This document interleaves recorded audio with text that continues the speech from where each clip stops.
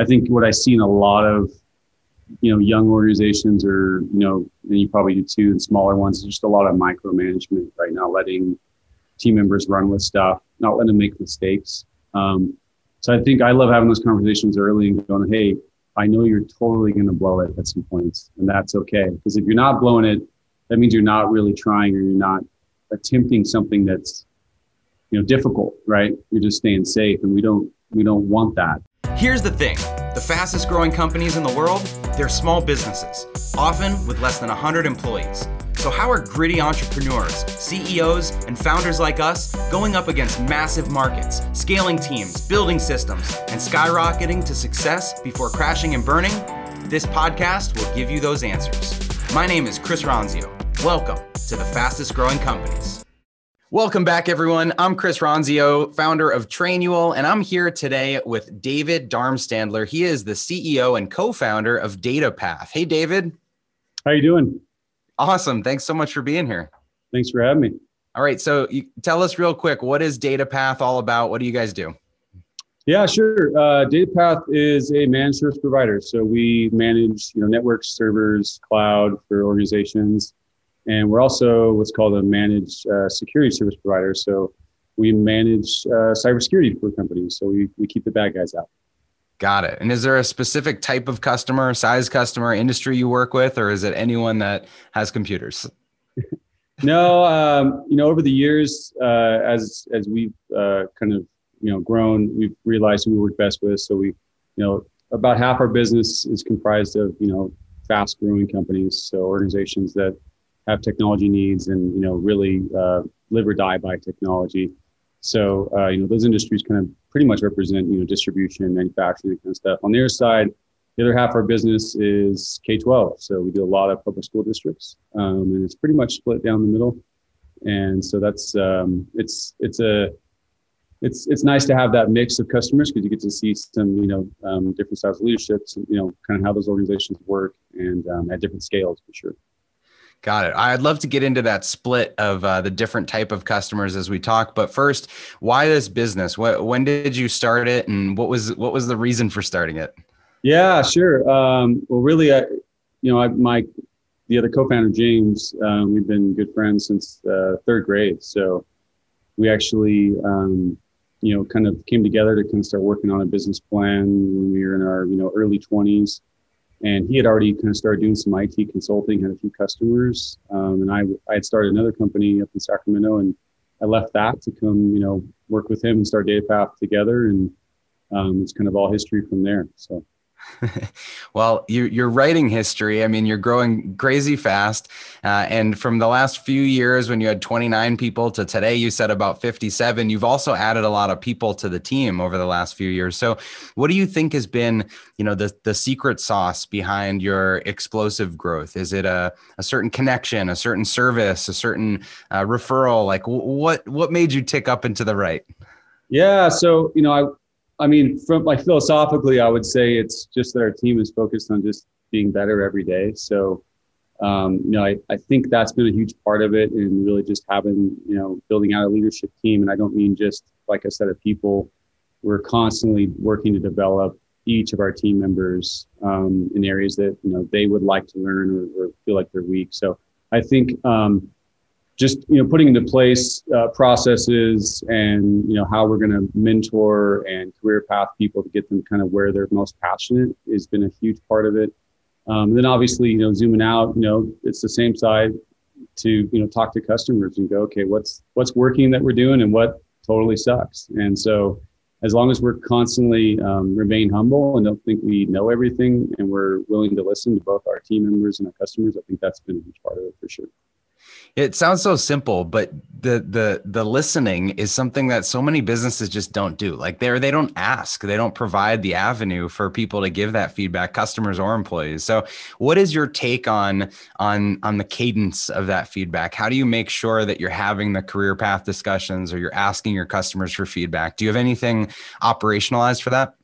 Yeah, absolutely. I mean, we're big on net promoter score. So we use some applications that every interaction with the customer we're looking for the most simplistic way just to get some feedback. So I think at this point, it's like some dancing thumbs up and thumbs down, and an email that they got to click.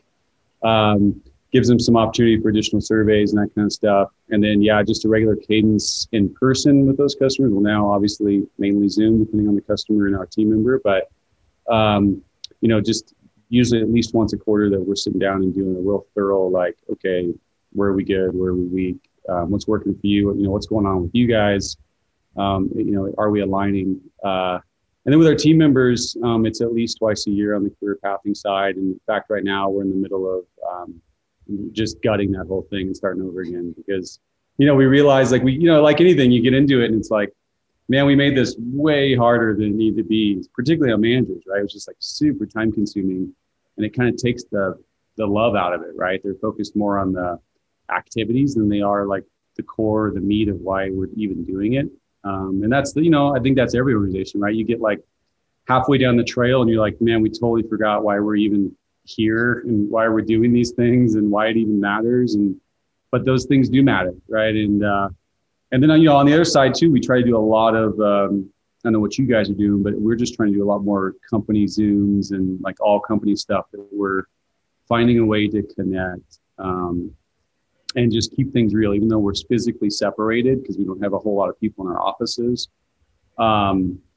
We unfortunately, middle of COVID, we just finished our brand new big old headquarters. There's like 3 people in it, right? It's 14,000 square feet. It's like such a bummer. It's such a beautiful space, but we're the same. It doesn't even matter, what matters is that, people are safe. And, we've got in California, we've got the issue with, kids are not at school, so they're at home. So, we can't necessarily ask all of our team members to come back to the office because they watch their kids. So, but simple things like we've even done recently, we just did core value stickers, right? So took all of our core values. We're huge on those. And this gives them physically something to pass out. And then also there's digital versions that we can just plop on all kinds of stuff. They're on emails, and it's just to remember, right? Like why we're doing what we're doing and the way you're supposed to live and work if you are a Datapath, right? So. Such a cool idea. I've never heard of core value stickers. So that's, I just wrote it down on my iPad. That's a fun thing I want to look into. But there was something you said there that I want to just rehash for everybody listening, because you may not even realize you said it, but you said that you're revamping a process entirely because it got too complex. And I think so many people put processes in place and then their teams, their people just think, well, this is the way we do it. And they don't have it in their DNA to revise process and iterate and improve. And so the fact that you do that, intentional or not, inside your business, I think is probably one of the secrets to your growth, which is, kudos for that. That's awesome. And then the tip about NPS, Net Promoter Score, for anyone that's listening that doesn't do that, it's such an easy way to just collect feedback regularly from your customers. So great points there. Thanks for making those. Let's go back to the earlier days when it was you and your friend that started this thing. I imagine at the beginning you were doing a lot, wearing a lot of hats. What were the first couple hires you made to take things off your plate? Yeah, we actually, we've got some horror stories around that. My partner and I, James, it was the first year, actually, within a few months, we needed to hire, we essentially kind of got going and we landed on some large contracts out the gate, kind of sold them and then went home and went, okay, how the hell are we going to fulfill these things, right? We didn't know anything about hiring. We kind of hired a guy that we knew, just as an acquaintance, and just kind of being like a total disaster. It was just like every HR issue you could have with an employee, I feel like we had with that first guy. And, and he's still a friend today. So it's like, we still catch up here and there, but, and he knows where we were at in our stage of, business, and he knows where he was at personally. So it's just kind of funny to, reflect back and go, okay, these are, made us realize that, it's really in that beginning when you're hiring, it's the most critical part, especially as a leader. And I think for those leaders that even as they get larger, still to this day, my partner and I still interview everybody because we want to make sure it's not that we don't trust our team, but we really want to make sure that like they're in it for the long haul and that, they're primarily that they're going to fit and gel well with the rest of our culture. We're not looking for them to be like everybody else. In fact, we're looking for a little bit of that rub, but we're looking for those values to line up. Right. And that's, it's really difficult, right? You know, it takes, you know, it's been a number of years for us now doing this. And so it takes time to know how to like ask the right questions and pick those things out.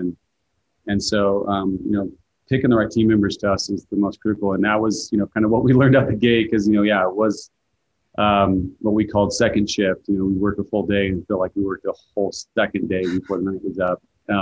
It was just working into the evening all the time, weekends, whatever. But that's, you know, that's part of the grind, right? So hiring acquaintances is code for disastrous hiring. It sounds like you've gotten better at it, baked in core values into your interview process, and still have, you know, keep a pulse on that. What are some of the other hard parts, I guess, about having grown your team? Has there been much you've had to let go of, or what have you learned over the years? Yeah, absolutely. I mean, I think, you know, to just realize, you know, where you're weakest, I think is a huge part of it, and being honest about it. I think what I see in a lot of, you know, young organizations, or, you know, and you probably do too, and smaller ones, just a lot of micromanagement right now, letting team members run with stuff, not letting them make mistakes. So I think I love having those conversations early and going, hey, I know you're totally going to blow it at some points, and that's okay. Because if you're not blowing it, that means you're not really trying, or you're not attempting something that's, you know, difficult, right? You're just staying safe, and we don't want that. So, you know, I think that's a definitely a complex thing to overcome. Is as somebody that started an organization, you see a lot of, you know, different, you know, leaders that really struggle to ever let go of that stuff. And I think it really keeps them from expanding and growing. I think it's, you know, it's impossible, really. If you're not blowing it, you're not pushing hard enough. Or you said there's some quote there I can't wait to pull out, because that's setting the expectation that it's okay to mess up. I think it's such an important part of letting go and delegation and training. So great point there. Was there ever a point in the last few years in this growth journey that you thought, man, I don't know if this business is going to make it? Like, some things are not going well, or has it been smooth sailing? Oh, no, there's never like a year where it's just, I mean, you know, and it's hard because you don't know what you're comparing yourself to, right? I think we're really hard on ourselves. But, you know, there's definitely, you know, I think COVID for sure, right? That first, right when COVID hit, you know, there was just so much uncertainty on all levels, right? You know, business, you know, all of a sudden customers were a little, you know, for a short period there, were, you know, a little bit more cautious with how they were spending. There was all these elements with team members that you're dealing with, and emotions around, you know, illness, and, you know, economically, are they going to be okay? And I mean, all these things that, you know, you had to kind of juggle as a leader. So, I mean, that was really kind of, you know, terrifying in many ways, right? And as a leadership team, we just went, hey, how do we, you know, this is kind of our time, right? So you're probably too young for the Goonies thing, but, you know, this is our time, right? Like, this is our time to kind of really show ourselves as leaders, and we're navigating something that really hasn't been navigated, or at least it's been, you know, over a century. So how do we take care of our team members? How do we take care of our customers? How do we make sure our, you know, our team members stay safe and our families stay safe? So there was a lot to, you know, that was probably, you know, maybe the same for you. It's probably the most difficult period in leadership I've ever experienced. And I'm, you know, excited to say that I feel like we navigated it pretty well, and we did the, you know, best we could with the information we had. And I felt like information was constantly changing. So it was like, yeah. But, you know, in the end, what was weird about it was, you know, we had, you know, business change for, you know, maybe 6 weeks there. And then all of a sudden it was like accelerated growth, at least in our business. Right. So, but it was hard because, you know, I've got a lot of buddies, you probably do too, that own restaurants and stuff like that. And that was really difficult to watch. You know, we felt the pain for our local communities. So we, even though there was uncertainty, you know, we went and bought, you know, thousands of dollars in gift certificates, in local restaurants for our team members and passed them out and said, hey, go take go get dinner for your family to go on Friday or Saturday or whatever. Anything we could do that obviously lined up with our values, but also said, hey, we're going to support our local communities where we're at, and we're going to help these guys out. So. That's great to hear you did that. I know earlier on you mentioned doing more Zoom calls and trying to connect and build culture.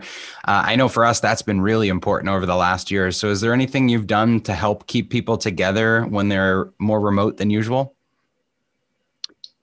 Yeah. So, I mean, like in the beginning, probably like all firms, we did like drinking hours and stuff like that, right? Like grab a beer. And I think that that lasted for a little bit. I think like anybody, I think our team members were like Googling, hey, what can we do, to stay connected via Zoom, right? Which was really difficult. The other things we did was a lot of like, we tried to, take funds that we would have used for like our normal company get-togethers, and instead we made them for the families. So we did like dinner and, dinner and movie nights. So we gave them a movie gift certificate and paid for dinner and, sent home some like, and that kind of stuff. Nice. On a tactical level, I know I keep a spreadsheet, a number of our other leaders internally. We have our, regular morning check-ins as teams every morning. But we've also, as leaders, the one-on-one time, we actually keep spreadsheets of the last time we connected with each individual team member, even if it's for 15 or 20 minutes, just to make sure that we're on a regular cadence, over Zoom at a minimum, just going, hey, how are you doing? Talk to me about, like the morning check-ins are great from a tactical standpoint for business, but we're having separate meetings that are like, hey, you bring to me what you want to talk about. You can just talk about fishing. Like I don't, talk about whatever hobby you have. You don't have to talk about work. It's just about connection. Yeah. That's kind of changed, I think, the vibe for everybody. And it's funny because sometimes even in those group meetings where we're doing those, like we're doing kind of a multi-person, like just, hey, let's just hang out and let's just talk about life. Somebody will start diving into work and everybody will be like, no, like, no, like shut it down. Take 20 minutes and just talk about life and talk about where you're at, how you're doing, how you're feeling about things. Or just like I said, just like random hobbies. I mean, it's just funny. Or just like stories that the other one that's kind of fun is like, tell us something nobody would know about you. And it's just like pretty crazy. I mean, we had one guy that like had worked in the circus as a kid. I mean, dude, it was just like these like incredible stories that like you could never, there's no way you would know that stuff, right? Unless you had taken the time to actually ask and check in. So that's cool that you call each other out too, because it's so easy to get back on the work topics. Like even my brother is our CMO. I'll call him sometimes on the weekend and we'll be trying to talk about like, he went sledding with his wife or something like that. And somehow it ends up turning into like a Facebook cost of acquisition conversation. It's like, how did we get here? So it's good to have a referee for that. Great, man. All right. So I want to circle back. Earlier, we talked about you kind of split your client base into these high growth companies and these K-12 education companies. Has that focus really propelled your growth, or what would you say has been part of what's helped you scale on the customer side? Yeah, I definitely think it has, for sure. As we've adulted as an organization, as we like to say internally, in the beginning, we were kind of like a funnel where we're like, we'll just take anything. And we soon realized we just can't be good at that many things. And we're kind of doing a disservice to, the customer and to our team members to not, have a level of focus and expertise. And, that we're realizing that really comes in kind of, we have a much better chance of propelled growth through having like an industry focus and industry expertise than to just kind of throw this wide net out there and hope that we catch a bunch of different stuff or be an expert in everything. And that is probably one of the harder things. I mean, I think it was probably 6 or 7 years ago, we had about 440 customers. We reduced that down to 55. Wow. And it was really painful, but the Chinese fire drills kind of went away, right? Like just this like craziness, like, I don't know if you played that as a kid, but you get in the car and it's like everybody switches, seats or whatever. It's like, it was just like this constant chaos. And, since we kind of went to more of this industry focus, it helped to quiet things internally and allow people to be, really focused on, kind of their craft, right? Which I think ultimately is what, most professionals want to be, allowed to do. So I think between that and then also just the respect you gain from the customer base, right? And then allows us to kind of go, essentially go up in size as to the customers we're servicing. And so it's really, that level of focus has changed a lot. And we've done some, focus-based exercises internally where we've hired, some consultants and stuff like that to help us kind of really just zero in our focus on markets in particular. So some of that obviously got derailed. Some of those real big plans got derailed with COVID last year, but we still continue to stay on that track. I think it really has helped though with scaling for sure. The specialization is such a key point here. Like the repeatability of what you're doing creates more profitability and it creates more referability. And so it sounds like you've really doubled down on that. So looking ahead then, where to from here? What's next for Datapath?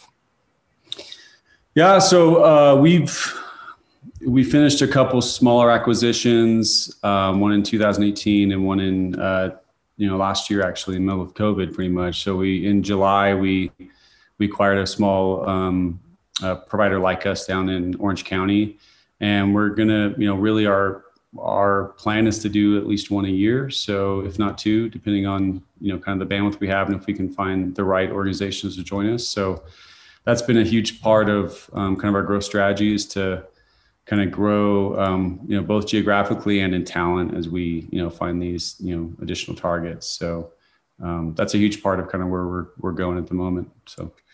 That's great. Well, for everyone listening, I mean, you heard from David, his path over the years, growing their team size pretty dramatically, specializing in on a couple of industries, putting some intense focus on their core values down to buying core value stickers, collecting feedback from their customers, from their employees, specializing. All of these things have been recipes for their growth over the years. David, if people want to connect with you after the fact, where can they find you? Sure. Really, obviously, the best place is LinkedIn. So there's not many Darmstandlers out there, so you'll find me pretty easily. And obviously on I love Instagram, so just add Darmstandler. So awesome. Well, connect with David Darmstandler on LinkedIn, on Instagram. Hopefully, you can borrow a page from his playbook as you're writing your own. Thanks everyone for listening. We'll see you next time. Hey, thanks for listening to the Fastest Growing Companies podcast. If you like this episode, be sure to subscribe and leave a review. If you found the information helpful, share it with your friends and family that can benefit from it. You can also find Trainual's company account at Trainual, just like a training manual. We'll see you next time.